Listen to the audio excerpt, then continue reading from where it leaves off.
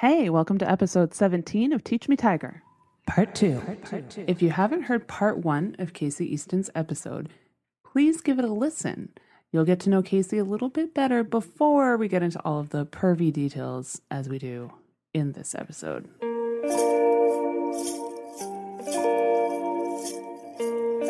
Hi, Tiger. Teach me, Tiger, how to kiss you. Whoa, whoa, whoa, whoa. Help me, Tiger. I don't know what to do.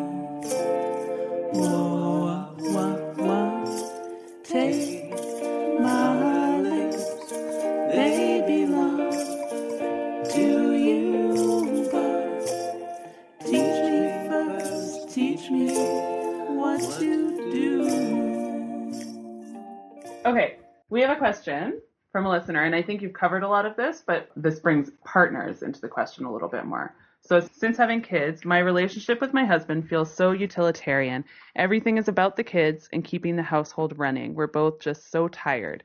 Even sex feels like an obligation. How do we get back to a place where we can have fun and focus on each other like when we were dating and get out of this kid rut? I love that question. I think that unfortunately, the majority of marriages, especially with young kids, are in this exact same situation. Mm-hmm. And the more you have sex, the more sexual energy you have, and the more that kind of permeates into the rest of your life. Right. And I think that, again, I've said this before on this podcast, is how you do one thing is how you do everything. And whether you start cultivating the sexual energy outside the bedroom and bring it into the bedroom, or cultivate the sexual energy in the bedroom and then bring it out of the bedroom, you're going to have more energy. Right. So when we're tired, when we're lethargic, like it's a lack of energy flowing through our bodies. Mm-hmm. Mm-hmm. And it's like, it's kind of like going to the gym sometimes. You're like, oh, I just don't really want to do it. And then once you get there and once you get going, then it just like your energy levels just kind of skyrocket because there's more flow through your body. Right. So start doing it more, whether you want to or not. Yeah. And again, that's like within that consent wheel, negotiate whatever it is that you want. I think that's a big, big thing.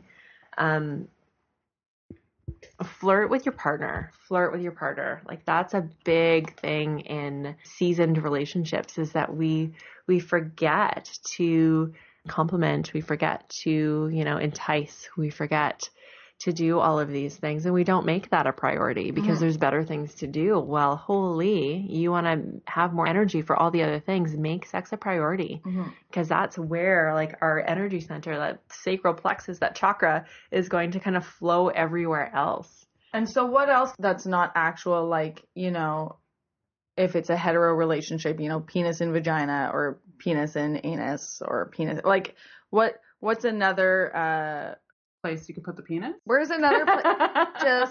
Just put your penis just on my cheek for a bit. Just rest it on my shoulder. Oh, hey. Like a parrot. Oh, hello. Oh my god. This is just my parrot. I would never get any work done if there was a penis on my shoulder. All the time. Hey, buddy. So happy. Okay. No. Talking about making sex a priority. Mm-hmm. Now, I have known a lot of women, and I'm going to speak actually about birth, who've had like pretty physically traumatic births that make their vagina all fucked up for quite a while, like pain and whatever. Right. So just say they want to make sex a priority, but are not in a place where they can physically do the sexing. So what's another thing that can be done instead of like specifically sex? I don't look at sex as penis and vagina sex. Okay. When I say sex, you mean like the whole rigmarole of anything and everything. Okay. You can like fire a butt plug in your partner's ass and he can masturbate while you're rubbing yourself on him. You know what I mean? Like you don't even have to receive any touch if you don't want to. Okay. So make sexuality a priority. Mutual masturbation even. My God, yeah, absolutely. You can do a little striptease while your partner fucks himself. Whatever you're comfortable with, and negotiate those kind of things. One of my favorite ways to really entice my partner or to get an idea of the things that are turning us on are communicating, being like, yeah, if you could do anything right now, what would you do? And then it could be like this really big, huge thing that you're like, I don't want to do that. But then you kind of negotiate into what you are willing to do that has something to do with that. Right. And that's a great way to explore your sexuality with your partner within, you know, a safe space or within an even doable, like if you have a bunch of kids running around, you're not going to be able to get your kink out but maybe you can talk about it. Like, you know, just talk about it. And that's super sexy. Yeah, it can be very erotic. It can be very erotic. very erotic. Yeah. And no, but it can. Yeah. That's like one of my favorite things is to talk fantasy / here because I have to get better at talking. But like, hey, tell me something that I'm probably never, ever going to do. But act like it's something I'm going to do. Cool. Yeah, like fantasy, a lot of fantasies will never become reality, and because people don't actually want their fantasies to become reality. That's why they're fantasies. Like they don't want to actually have it in real life, but man, it's really fun to think about. Yeah, you know? Flirt with your partner. Most of us want to be desired, and tell your partner how much you desire them, how much they turn you on, and be specific. Compliments are kind of useless unless they're like specific, instead of being like, oh my God, you're so sexy. Oh my God, look at your ass in those pants. It's so barky. Or like, I love the way that your tits jiggle when we fuck. You know what I mean? Like be really specific with your compliments. And then when we receive compliments like that, we actually feel it in our bodies. And that's that embodiment. I know this sounds super lame. I know this sounds super silly, but schedule it. Which? Sex or compliments? Sex. Schedule sex. And like, play with it, flirt about it all day long. It's the anticipation that like really works us up, particularly women, because we can't just get turned on in the blink of an eye. And so that when our partners do connect with us earlier in the day and, you know, do the little things that make us feel special, that make us feel hot, that make us feel beautiful or desired, or however you want to feel, tell your partner how you want to feel. And then they can then, you know, do all the things to help you feel the way that you want to feel. You know, but they won't know unless you tell them, and they have no opportunity. Like they can't cultivate that opportunity if they think that you want to feel like a vixen versus like a really sweet, sensual creature. They're totally different things, and they're going to talk to you in a different way. Whereas maybe you want to just be fucked like a whore, you know, like, and then they can make you feel like that too. Yeah. And however you want to feel is how you want to feel, and there should not be any shame around that. But there is. That's a whole other conversation. So schedule a date night, schedule time to have sex, and then like play with it and flirt with it all day long. Play those creative games in the bedroom. Like there's lots of different ways you can do it. Like I like that music game, and how one person's in control, the other person's in control, or you can use the music to have a little crescendo. Have a night where you just touch each other with no intention of orgasm, no intention of sexuality. Like set a timer for 20 minutes. And just give your partner a massage. That's cool, a timer, because then there's a start and a finish. And, you know, who knows what the actual end point will be. But then that point, you're not like, okay, we need this time. For 20 minutes, your partner's not allowed to try to stick it in. Yeah. Yeah. Oh, my God, fellas. For heaven's Stop trying to sake. sneak that shit in there.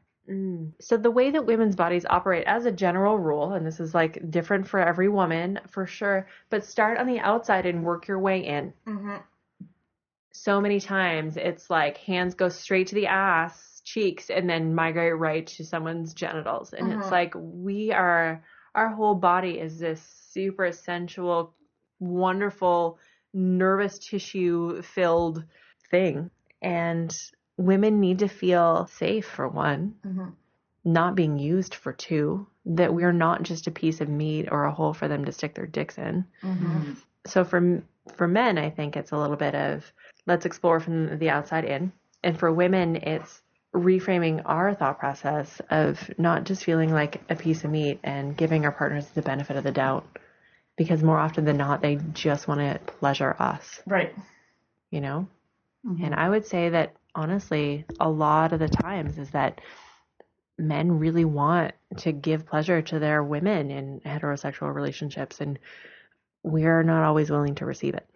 Accept it. And planning it makes a big difference in that too, because maybe you're not willing to receive it because it's poor planning and everything can't be just on, you know, a boner's time zone. Like, oh, your dick's hard, so now, well, that doesn't actually fit into my day right now. But if you plan it, then you suddenly have a semblance of control and maybe relaxation I bet it. And spend some time. So the kind of question was that like life's just too busy. Well, you only have one life, and you can. The beauty of being an adult is that you choose how to spend your time. Right. That's all there is to it. And sometimes those choices are really hard, but they're still your choices. Right. And prioritize it. Also, if you have, 4 hours a week to watch TV, you have 4 hours a week to make out on the couch. I just want to watch TV though. But my show. We have two breastfeeding mothers here who are like, well, all my hormones are telling me I'm going to breastfeed my baby and then I'm going to watch Netflix. And that's absolutely cool. And don't bitch to me about your sex lives being shitty. Right. But like, seriously, that's the reality of it. It's like people like, I don't want to use the gym thing as a thing, but when people are like, oh my God, I'm this way and I want to look a different way and I don't have time for the gym. I'm like, didn't you just binge watch that TV show? Right. Those are hours that you could have spent doing anything else. And we only have time and energy. We have time, energy, and our bodies. Those are the only three things we really have. Right. And we get to choose what we do with those three things. And those are the only choices we really have in life. And again, it comes back to how do you want to feel? Right. Like, is feeling sexual and energized an important thing to you? Okay, well then make different choices. If it's not, also totally cool and fair game. Is it putting stress on your relationship with your partner? Yeah. Is your relationship with your partner important to you? Yeah. Okay, then how do you want to feel? How do you want your relationship to make you feel? And then what choices do you have to make in order for that to happen? Do you need to masturbate more? Do you need to spend more time in your own body in order to get to the point where you can allow your partner to do the things to you? It's not as simple as, oh, you have to let your partner fuck your brains out. Yeah. It's like, okay, well, what steps do we need to take to get to where we want to be and how we want to feel? Yeah. So maybe when we have childcare in the morning, twice a week, I won't sit and watch TV and fold laundry. Not before you come to my house. Huh? I said not before you come to my house. Damn straight. Your husband, when I was pregnant, your husband was the fucking absolute worst for that. Every single time I was like, because when I had a great horny pregnancy. Yeah. Every single time I was like, now I'm alone. Now I'm going to jerk off. Knock, knock, knock. Hello. I was like, oh, Chris, again. Fuck, that guy is bad timing. Not anymore, though. He's better. I've given him shit what a that's few about. times. Dropping veggies off. Oh. Stuff like that. Chris. Coming over to use the lawnmower. Chris, It was just always send happens. a text, Chris. Yeah, send a text, Chris. Send a Maybe I'm text, going to be Chris. rubbing one out, Chris. So unless you're going to lend a hand, get out. Don't offer. I'll cut off your hands. But you can borrow my lawnmower. Just text first. Text first, Chris. Text first.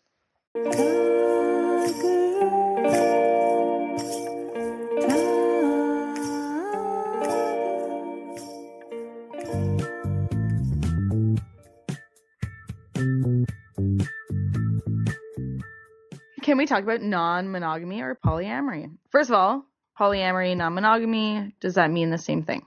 There are different types of non-monogamy, I would imagine. Yeah. Teach us. Teach Tyler? us about the non-monogamy. I read a quote yesterday that said that you can't be an expert in anything unless you have experienced it. And boy, have I experienced it. I've experienced a little bit of everything in the non-monogamy spectrum. So there's monogamy, which is pretty cut and dry. Two people are together in a relationship and neither one of them are sleeping with anybody else. And then in the whole non-monogamy realm, there's so much more to it. There's cheating, which is a whole other topic for another day. Then there's swinging, and that's when there's also subdivisions of swinging, but it's pretty much when a couple sleeps with other couples. And then there's open relationships, and that's where each individual is permitted to, or maybe just one person is permitted to sleep with other people, date other people. It's usually more of just a physical thing an open relationship is. And whereas polyamory is more, you develop more stronger, intimate, connected relationships with multiple people. And then there's also polyfidelity, which is where you're in a relationship with multiple people, but you're monogamous in those relationships. So for instance, if I was with Melody and we were married, and I was also, Sarah was my girlfriend. But it's like I'm sleeping with Melody and I'm also sleeping with Sarah, but we're not sleeping with other people. We're just That could be a polyfidelity. Right. So there's commitment and there's quote unquote faithfulness. God, did I actually just say that word? With those people, but there's nothing outside of that. So that's polyfidelity. So those are kind of the overarching themes. I'm sure that there's lots of different ways to do it as well too. I have done a little bit of all of those things. I've cheated in my life. I've been in like really close relationships with multiple people where we're not seeing other people. I've been in polyamorous relationships with like 2 or 3 people at a time. At one point, there was like 6 of us that were in a little pod together. It was wonderful. And then I've also been in open relationships where, you know, we're committed to one another and don't want to have relationships, like romantic relationships, but we want to have sexual relationships. And then we've also done a little bit of like couple swapping stuff. Yeah. And I think that for me personally, like it depends on who I'm with. It depends on what they're into. It depends on what I'm really craving in my life sexually and romantically and intimately. So that's kind of the definitions of that. So for people who are monogamously coupled up, how would you recommend going forward? Like obviously they've got to talk to each other. I'm guessing that would be a good first or step. else you're just starting Or else cheating. it's cheating. Truth. It really depends on the couple. It's really interesting when 2 people really want it and they never ever talk about it. I've seen that before. But I've also seen where one person wants nothing to do with it and the other person brings it up. And then it's like a negotiation. And if that's the case, and it depends on what you want. If my partner came to me and said, I want an open relationship, and I'm like, hey, and this is like an open relationship where we like fuck other people, not with each other. The best thing to do in that situation is let them go first. So if my partner was like, I want to fuck other people, I'd be like, But him allowing or her allowing me to go fuck somebody else first is definitely a really good start. Okay, right, right. Yeah, because if it goes the other way around, it'll get pretty gnarly pretty quick. But then it gives the other person that's reluctant a taste of what it's almost gives them a sense of power, right? You know, or control. Because I think that's a lot of it too. Is people fear the loss of control over their relationship. Oh my God! Right? Yeah. The other thing is that whenever you open up your relationship and you haven't ever experienced that before, don't expect it to be a walk in the park. Yeah, no. Don't expect it to be easy, and expect to feel things like jealousy and insecurity and anger and sadness and hurt. Like if you go super fun. Oh, super fun. Super fun. I already really want to do that. Right. And however, you kind of have to look at the greater good, right? Are you willing to go through all of that to get to however you want to feel, however you think a non-monogamous relationship is going to make you feel? I feel alive when I'm with new partners. I love falling in love. And that doesn't mean that I'm falling out of love with somebody else. And that's really hard for a lot of people to understand. And I look at polyamory and that kind of thing like I look at parenting, is that you know when you had your first baby, you can't imagine loving you the other one can't imagine loving your second as much as you love your first, and you do, and they're different, and sometimes like one of your kids will not be driving you as crazy as the other kid, and you like that kid a little bit better that day, you know. It's the reality of life. And your kids are just different. Your relationships with your kids are just different. And when you look at it from that perspective, and that one relationship doesn't negate the other, right? It really changes your outlook. But it's not easy. We've been socially wired to be monogamous. We've been fed the fairy tale of life since we were little girls and little boys and little creatures. And so when we grow up with this nurtured reality that is monogamous lifestyles of, going to school and getting a job and getting married and having kids, it's not always what it's all cracked up to be. And a lot of people are like, wait just a minute here. This isn't what I expected it to be, but this is what I'm supposed to do. Mm-hmm. Right. Yeah. And I know a lot of swingers that are in their 40s and 50s that, they did all that. And then once their kids were a little bit older, or once they're like, fuck this noise, I want to go fuck other people. And they have some of the best relationships I've ever seen. Their sex lives so great. It's not like that there's something missing in their own personal sex life that they have to go get somewhere else. That's the other really predominant myth, is that, and I see this in one of my partners right now, or I've seen him kind of go through this train of thought. The initial thought is that I feel inadequate. Why do you have to go to somewhere else?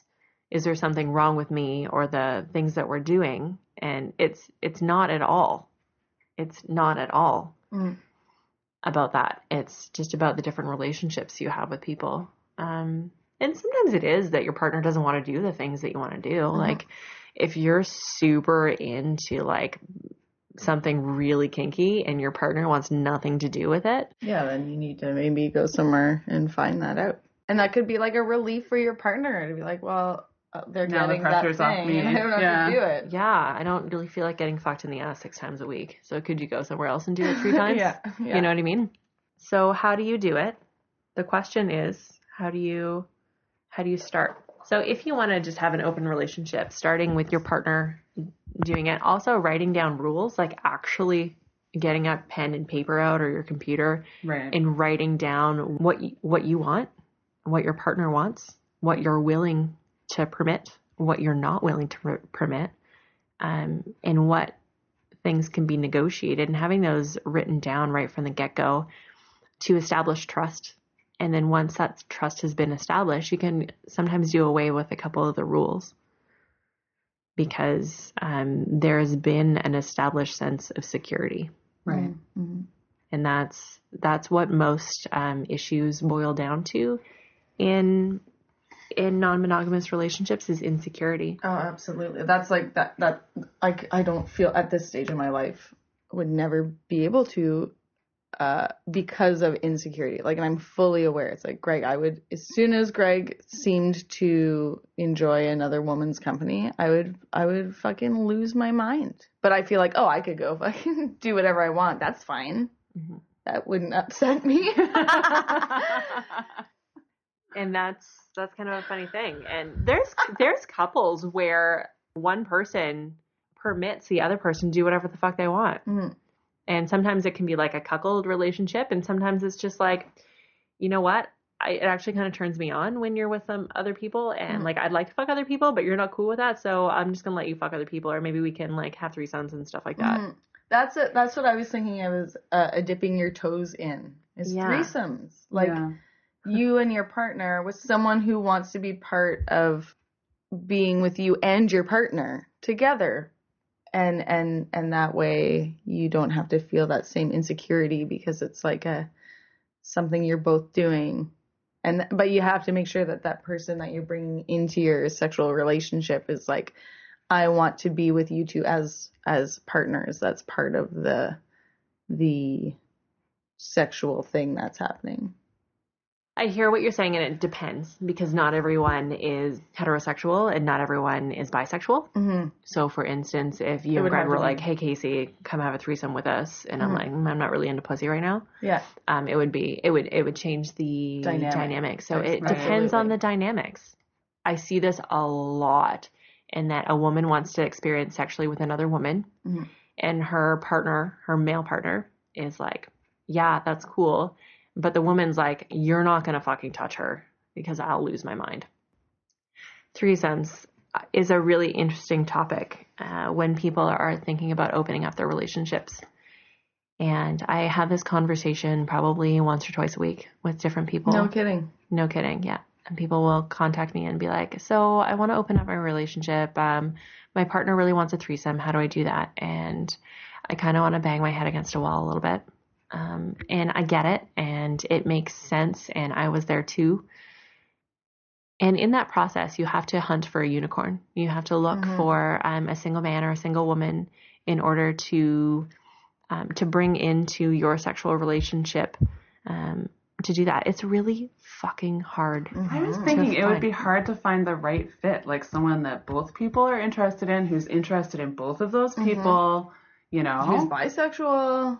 Yeah. Who's not egocentric. It would have to be someone who's like happy to, because they're giving to the couple. Like, let's be honest. If you're the single person who's coming into an already solid couple to have a threesome, that's kind of a giving place to be. I feel like you'd be better off paying a sex worker to come in and give you that experience, because they're If trained, that's all you want, know, is the like, experience. not trained, but they've trained. They've trained. Self-trained. Yeah. Absolutely. That is my recommendation for people that are wanting to dip their toes in. Sex workers are a really emotionally safe way to do it, because it's an exchange of money. You don't have to worry about emotions afterwards. You can discuss things with them beforehand and like actually get at like, okay, what's cool, what's not cool. And if it's just a bisexual experience, they're getting compensated to have a bisexual experience where their emotions are going to be taken out of it if she wants to fuck him too. And you have somebody that's experienced in threesomes. You have somebody that's experienced who can like in help sex. you through, because threesomes can be. I've had a few threesomes, and some of them can be like fairly clumsy. You're like, I would imagine. Yeah, a lot of limbs. One of my favorites was. Just wait till you go to an orgy. Yeah, I can't even imagine. Maybe one day. I can't imagine an orgy. Too much smells. Anyway, so many smells. I'm like salivating. Of all the smells. Yeah. Anywho. I remember one threesome that was memorable in that it ended with kind of after a while, after like an hour or so, the male involved kind of just like being left at the wayside, because it's like, you don't really know what to do here. Yeah. And the woman, she really knew what was going on. We were kind of like, okay, and bye. Like, that was fun. Now we want to continue this. And can you see you later? Did he leave you two alone? Yeah, like, I mean, he just was off to the side. Like, he was enjoying it. He was like, okay, great. Like, you didn't I'll actually like kick him out of the We room. weren't like rude about it. So with a sex worker, they're experienced in how those relationships work, and they can kind of guide the experience a little bit. It's like having a threesome doula. Yeah. Oh my God. Like that. That's exactly. That's so great. Yeah. Oh. Yeah. And that's a really nice way to look at it. I want everyone that wants to open up the relationship to consider swinging, to consider finding other couples, because there's so many couples out there that want to fuck one person. Like, why don't you guys all just get together and fuck each other? Right. Like, get over your shit, find a way to build a bridge and get over it, and then fuck other people. So, how do people find swingers? Are there must be communities, basically. Totally. Yeah. Totally. There's some swingers clubs around. There's lots in Toronto. There's one in Ottawa. I think the other one closed. There's online communities as well. I know Cafe Desire is really big in Toronto, and Adult Friend Finder is full of swingers in Ottawa. And then it's kind of like one of those things that you kind of move into. Okay. And then you're in the community, and then everyone kind of knows everybody. Like, if I show up at one of the sex clubs, even in Toronto or in Ottawa, like, I usually know a few people. Right. Yeah, because I've been in that community for like a really long time. Yeah, I personally don't always like swinging because I really value a lot of deep intimacy. But it's fun. So yeah, and there's like, when you go to swingers clubs, like, you don't have to participate in anything. You can meet some people and connect with some people. Yeah, no pressure. Yeah. If you want, consider like what you want and know that it's an uphill battle. Like, it's a bit of an uphill thing. Some people just take to it like a duck to water, and other people it's a bit of a struggle. And know that it's okay. Feelings and emotions are all right. They're just an invitation for you to explore where it's coming from and to heal whatever that is inside you. Like, where is that insecurity coming from? Yeah. And your partner's there to give you a little bit of comfort and security in whatever it is that you're going through. And it's a process that you do together. And Yeah, and for me, because sexual freedom and liberation and just personal autonomy for me to do whatever it is that I want, that's something that I'm willing to go through because that is what's important to me. It's not important to everyone, and that's totally fine. But that's my why behind what I want to do. I want to do whatever it is I want to do whenever I want to do it. Sarah's giggling about And this. fuck you, and fuck you, and fuck you. And that's you. And that's And I'll fuck you, and I won't fuck you. I will not fuck you. My 6-year-old says that to me a lot. Wait, not those things. He says, I want to do what I want. When I want to do it. I'm like, yeah, well, fucking tough shit, pal. Yeah, I've spent a whole lifetime of doing what other people want me to do, and I'm All just done. kidding. I've never done that. I've always been like, Casey's on her own. She does her own thing, and that's just how I want to live, and I don't want to hurt people in the process. So those people that are with me in relationships need to accept that, and if it's not for them, it's not for them, and I'm not going to take that personally. Yeah. So to recap, if you want to open up your relationship, talk about it, establish some rules. If you want to do a threesome and that's a priority for you, I do recommend seeing a sex worker first, because I think that that's a little bit easier than trying to find a single unicorn, because it's pretty tricky. Possible. Reach out to people that you know are open. They're usually pretty willing to talk about it. If everyone knows that they're open, they're probably open to talking about it. Right. And giving you some tips and hints. And who knows, maybe there'll be a connection with you guys. You never know. I like the idea about going to clubs with a no agenda. Yeah. Or even like set rules ahead of time. Like, listen, we're going to go, we're going to just be there and just suss it out. You know, like if you need that to feel comfortable. Like, you know, you both want to see other people or fuck other people. Do the hard work involved. Or maybe it's not so hard. Who knows? It could be a walk in the park to get your heads around seeing other people. And I really do recommend seeing other couples because it's so much easier. And I think that if you take that approach, there's just going to be more opportunities for you. Yeah. And also, I would imagine if you're hooking up with other couples who have hooked up with other couples, they can help guide you through it a bit too, right? Absolutely. Like, it's a really great community. And of course, there's some people that are just difficult, but that's in any community. But for the most part, it's a wonderful group of humans. They're like having great sex, so they're probably feeling pretty fucking good. Yeah. Doing what they want to do. Yeah. Yeah. And also, either way, I just want to hang out with them. Yeah, right? Yeah. And you know what? You can do that too. Mm-hmm. If you just want to go and be in a really sexual environment, go to a sex club. You don't have to fuck anybody else. You can dance on the dance floor. You can just kind of peek and watch. Yeah. And flirt. And flirt with other people. What a fun way to like boost your sexuality. Yeah. I love that idea. I want to go to a sex club. Let's go. I'll go with you. Let's go. Okay. See you in a couple weeks, guys. One thing that I wanted to mention too is that if you're struggling in your relationship, opening up your relationship is not the answer. Right. It is for relationships that are pretty solid.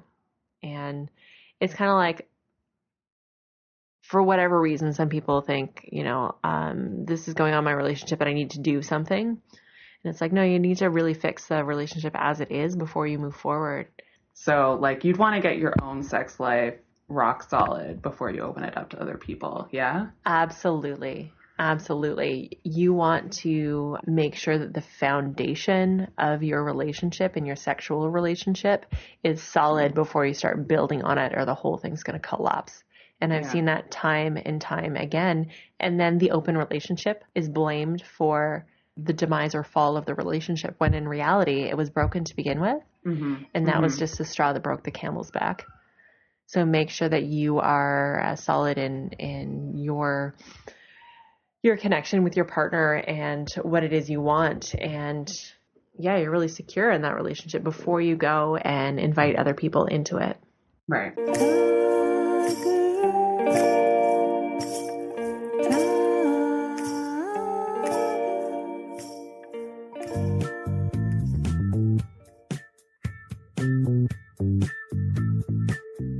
So after a traumatic experience like a sexual assault or traumatic birth, it can be hard for people to feel safe or even physically comfortable during sex. How can we help them and help their partners to feel safe and have fun with sex? Have fun with sex. Trauma is a big, big topic. And if there is some deep-rooted stuff, I will refer out. And sometimes you need to go back in time to kind of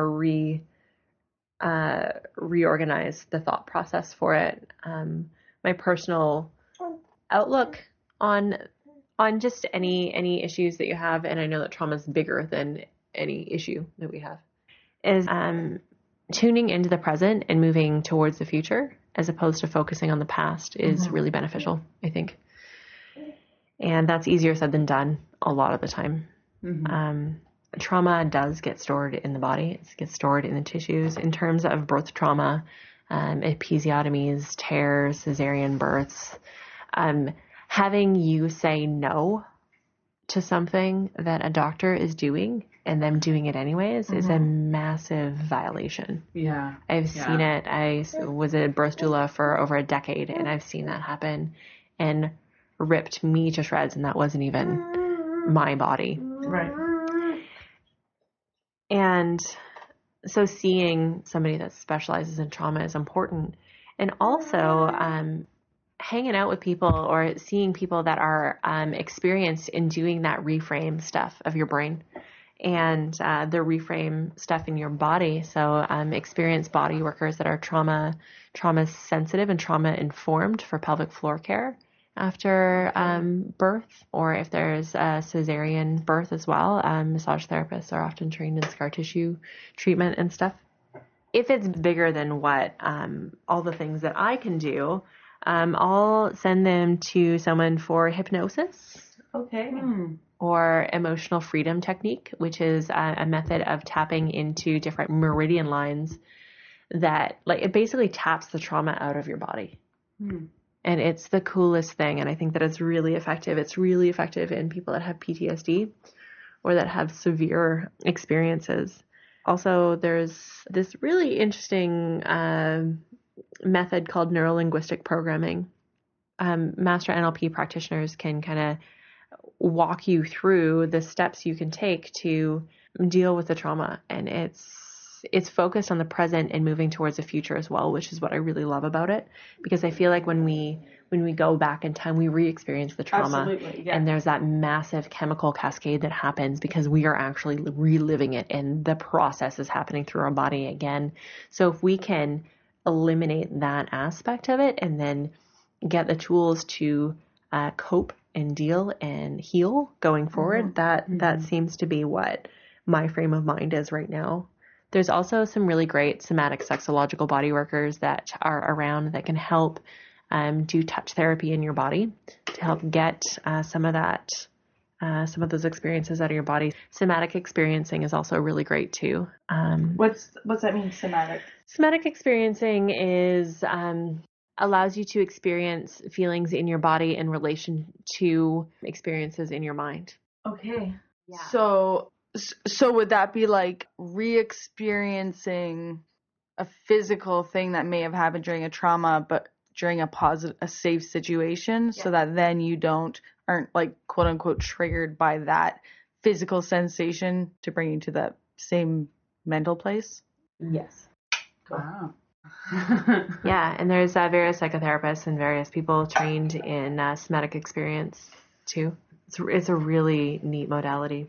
So it sounds like it's really important to Deal with the trauma, like not just forge ahead with the sex, but actually like address the trauma that's causing issues in your sexual relationships. Yeah, don't just throw a blanket over it and hope it goes away because it's still going to be there. Won't. No, and then it'll just like creep out from under the covers and go rawr when you least expect it. And guess what? No orgasm. When that happens. And guess what? Priorities here, guys.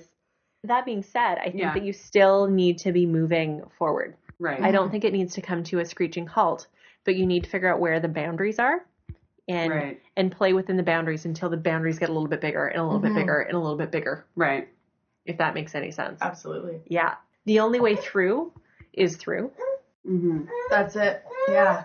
Yeah. That's a poster. Actually, after my second birth, I had some vaginal pain during sex, and we kept trying, and it was like, 8 weeks after the birth or whatever. And my midwife actually said, she basically said, you know what? Have sex anyway. And I'm not saying this is the solution always, but in my case, I had to just have sex and realize that like that sensation would actually dissipate. Exactly.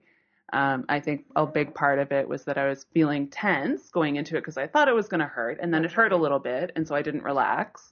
Yeah, and I'm just saying this sort of to your point of sometimes you do need to forge ahead rather than just stopping, because that was my gut instinct was like, no, you're not putting it fucking in there. No. Yeah, and it's a little bit like rehab. It's know your boundaries, and you can flirt with them a little bit, but don't just like blow right past them. Sex shouldn't hurt. If sex hurts, find somebody that's a pelvic floor therapist or a manual therapist that can help with that for sure. And then get an assessment of is it emotional or is it physical or is it a little bit of both? So yeah, deal with the trauma and also still kind of play in the safe enough area. One of my favorite terms in somatic sexological bodywork and somatic sex education is safe enough. Like push the boundaries A little. Yeah. And every time you push them, you can probably push a little further. Yeah. But maybe also don't panic. If you've pushed your boundaries a bit, then it means you need to step back for a little while. And that's cool too. Shifting your thoughts and having that impact your feelings too. We've got this cyclical relationship with our thoughts. When we think about something, it triggers feelings in our body, whether it's emotions or actual feelings in our body. And then that tends to go back to the thoughts. And then it's just this vicious cycle. So coming back to reframing the thoughts so that we get a different feeling, so that we come back when we think about sex as a whole or like particular things, creating that reframe. And that's really great for the neuro-linguistic programming, the hypnosis, and the emotional freedom technique, as well as the somatic experiencing. Those things can really help with reorganizing the thoughts, feelings, pattern thing. Okay. And finding your voice is essential. Finding your voice and prioritizing your boundaries, prioritizing your voice. And that's where you're going to find that power and stay true to your power. Yeah. I was thinking back also to your recommendation to sort of come up with a sexual mantra, potato, Potato, tomato. And I think something like that. Sorry? Clitoris, clitoris. Oh, good one. Vagina, vagina. Ballsack. Yeah. Perineum. Oh, I got all the genital terms, guys. Anus. Oh my God, you guys could do that drinking game. Oh yeah. There's a game I used to play when I was playing drinking games, part of it, where you would say all the slang, well, every term, including all the slang for genitalia that you can think of. I'd be there for days. Favorite. Oh my God, we should do it later. Okay. Maybe at the end, we'll just cap it off with some. I was going to say, oh, right. But coming up with a mantra for yourself, like maybe it's, I am safe with my partner, like, or I'm safe. That's a good one. Or it's okay to feel this way or whatever, like, right. Or like, it's okay to feel this way. Shut off. It's okay to feel this way, but my partner is here to support me in this, Through it. Mel, what a guy. Sometimes just feeling validated and having someone hear you, and that's enough for you to feel okay. Another thing that I think is really important with sexual trauma is reconnecting to your own body first. And that when you can touch your own body, because you can control everything, you can control the whole thing. Right. And tapping into that is essential to healing, because we can heal ourselves. It's in there. I believe that that's true.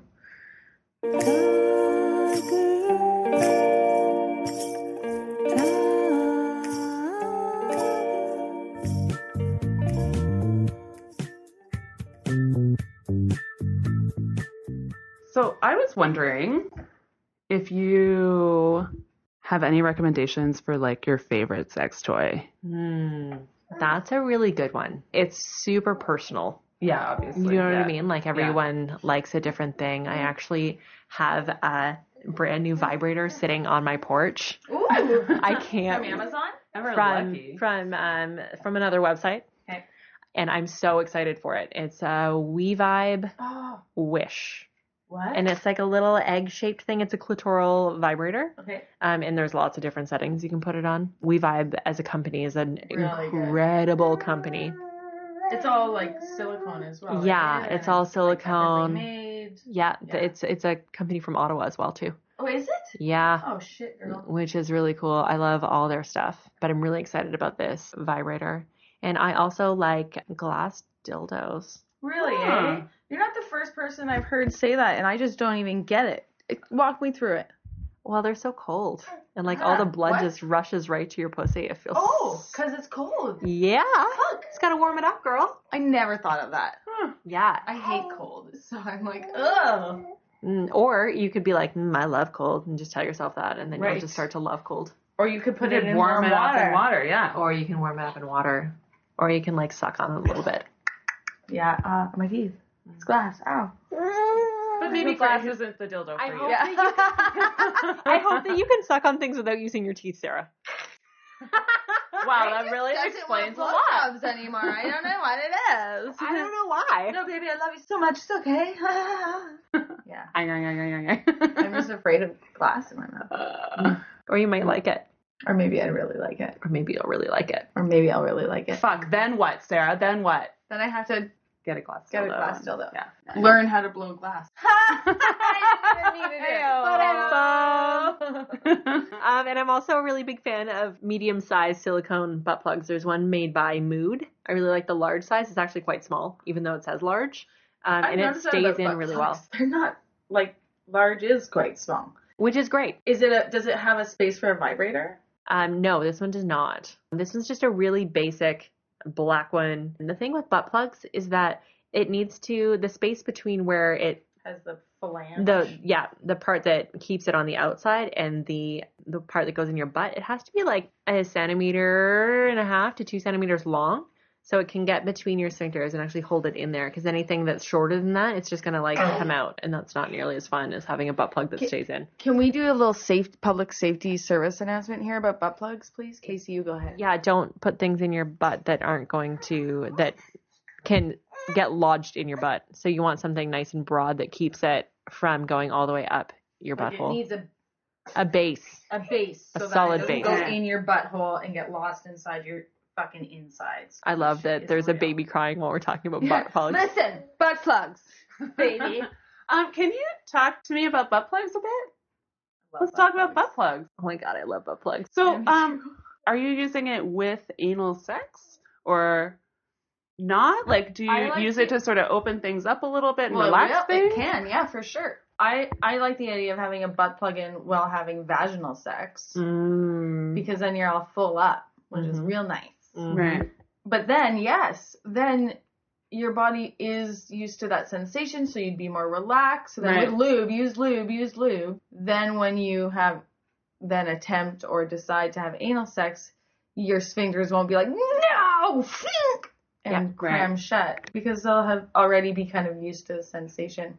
Right. I have just the tip for anal sex for kind of beginners or people who just want to dip their toes in or are just coming back to it. Dip the tip in.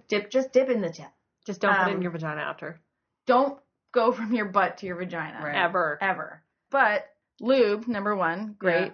Casey actually is going to talk a bit about lube afterwards because there's different like kinds of lube and some are better, especially for butts. You want a nice, thick, viscous lube. But to be on top. I don't actually often... Stop it, you're a baby. We're talking about anal sex. God. I love anal sex. Yeah, I loved it. Fucking love it. And then I always have an orgasm, and I love it, love it, love it.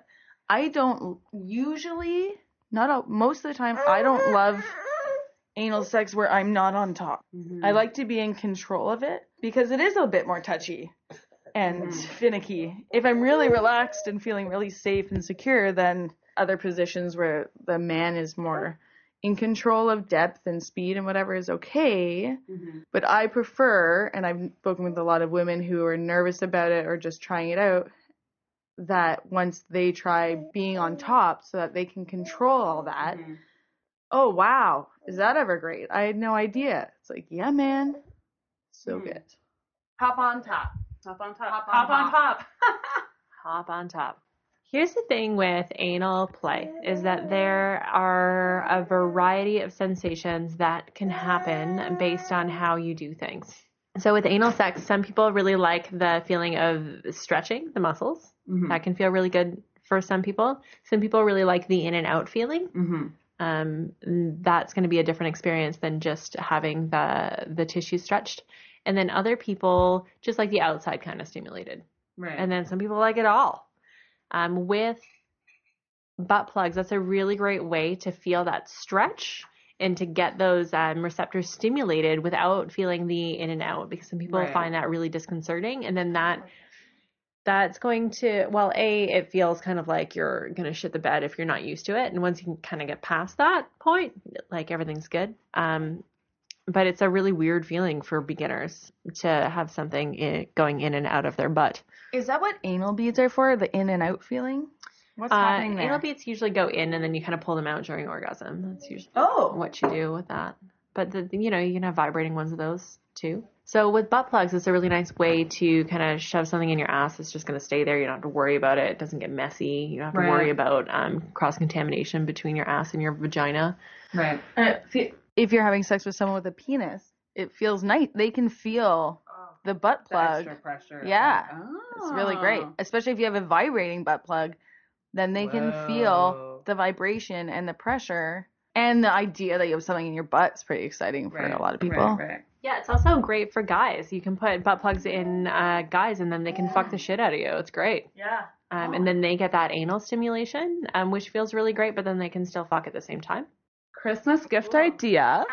Butt plugs for everyone. Great stopping stuff. If my sister-in-law's listening. That would be so fantastic. I would be so happy about that. So that's kind of what, and then butt plugs can also be used as dilators too, just to stretch you a little bit more too. So nice. To prepare for penetration by penis. Yeah, or whatever. Right. Fingers, hands, feet, or floats your boat. Not aerosol hairspray. Don't put your foot in my butt. Or if you do, cut your nails first. Yeah. Mine either. I don't want to put it in my butt. But whatever floats your boat. I'm not judging. Yeah.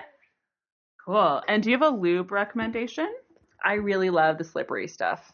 It's a water-based lubricant, so you can use it with silicone toys as well, because you can't use silicone lube with silicone toys. And it just tends to stay super sticky for a while. And that's the name of it, the slippery stuff. The slippery stuff. Okay.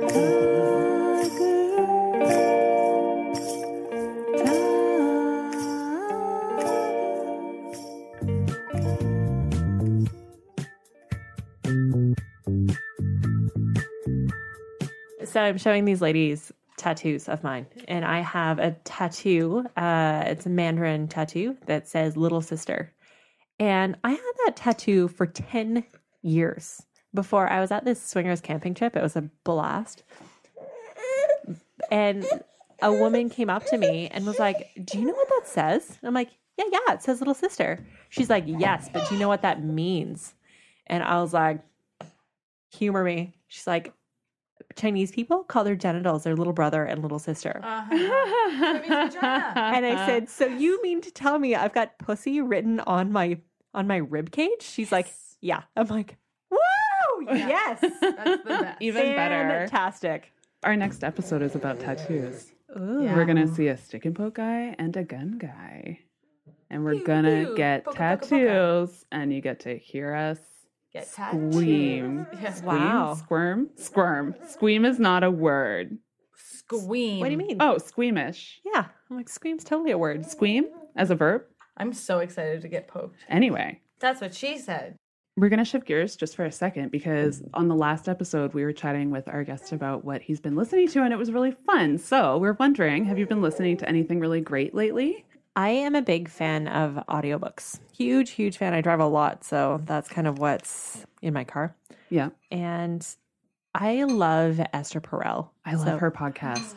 Oh, do you listen? God, I don't listen to her podcast, but I've read all her books. Oh, you should listen. I know. So like I loved her so great. Mating in Captivity book. I've seen her TED Talks and all that stuff, but yeah, I'll have to listen to her podcast. I'll have to read her books. Oh God, I love when she talks about infidelity because it's a topic that's so taboo that nobody ever talks about, and the people that have gone through relationships where there is infidelity and there is cheating, it's very hush hush, and they don't want to talk about it because there's so much shame and stigma around it, and they don't want rumors being spread. But it's a real thing, and I love that she's kind of bringing it out into the open and talking about it. Yeah. Mm-hmm. What about you, Sarah? What are you listening to these days?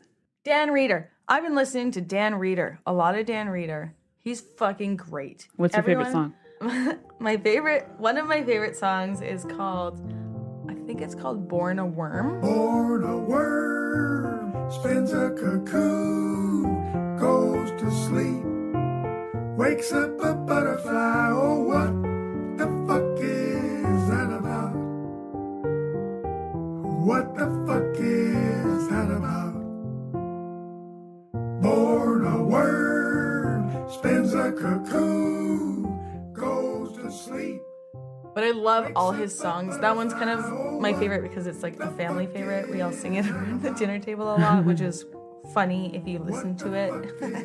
Yeah, that's what I've been listening to. And a lot of Sean Paul for the kids. What have you been listening to, Mel? What have I been listening to? Okay, so on our Instagram, I plugged a podcast that I've been listening to called Fatal Voyage about the mysterious death of Natalie Wood. And she's like an old Hollywood actress. And she was married to this man, Robert Wagner. Yeah, Rob Wagner. And anyway, I don't want to give too much away, but you should listen. It's really great if you're into spooky mysteries. I hate the host, though. I hate his stupid voice and how he talks like it's a BBC fucking special. He's like, Sarah just hates people with How do you English really feel, accents.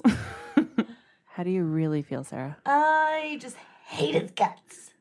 Okay, but then the other one I just started listening to like yesterday that our friend of the podcast, Justine Cruz Campo, would really enjoy is Two Girls, One Ghost. And it's two girls talking ghost stories. And then they read listener stories that people have sent in. It's really great. And I really like them. It reminds me of My Favorite Murder in that they're really just likable as people and they're like best buds and fun to listen to. So I'd recommend that one as well. That's fun. Mm-hmm. I have a really great podcast recommendation. Oh, yeah? Yeah. What's that? This summer I listened, I'm a huge Aubrey Marcus fan. Like, Okay. I love that man so much. I don't know that man.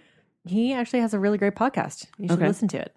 It talks about like lifestyle, health, and fitness, but also just really cool, random stuff. And he and his fiance are polyamorous. They're in an open relationship. I'm not sure if they're poly, but they're in an open relationship.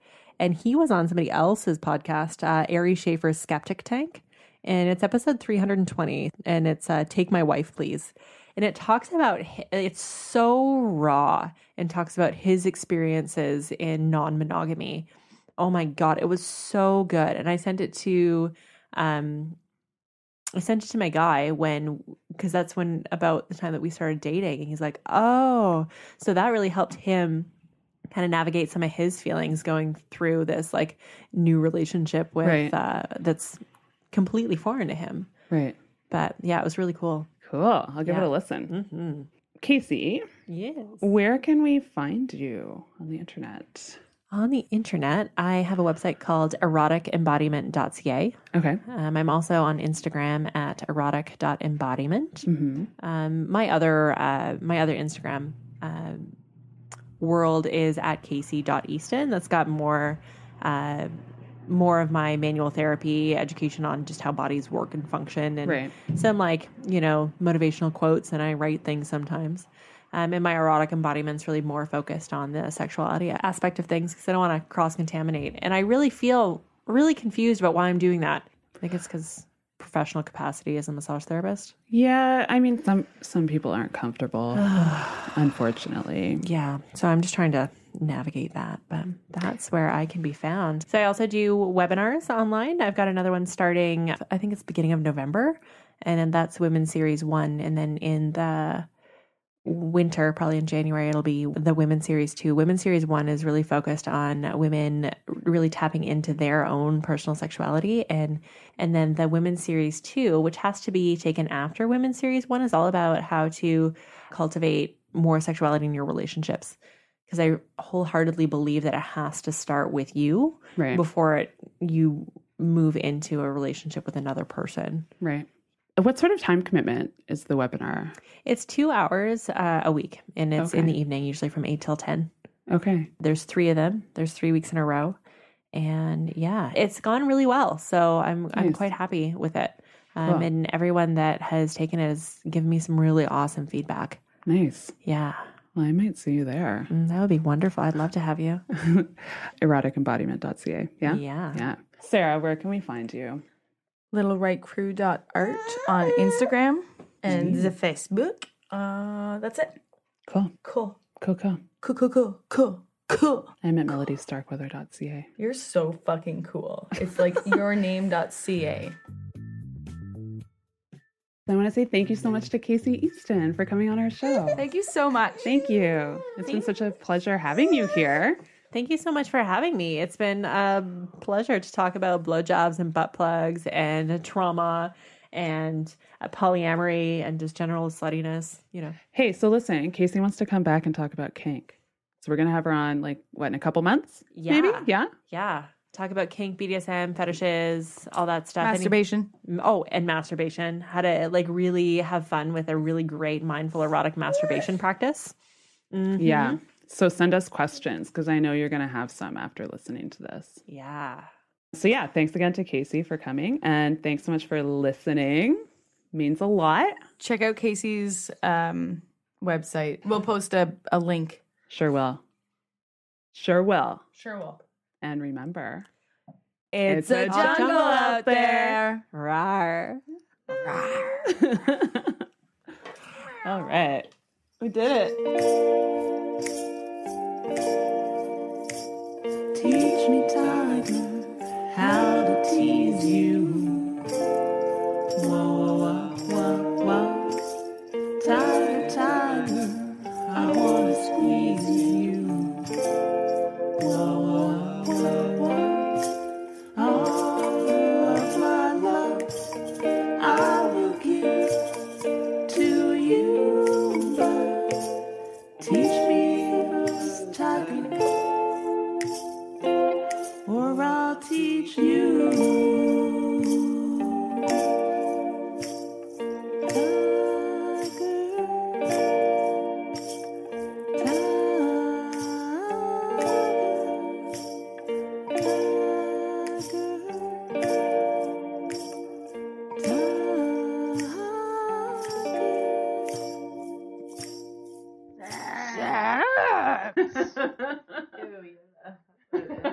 Ooh, sexy Yoda. It was Yoda.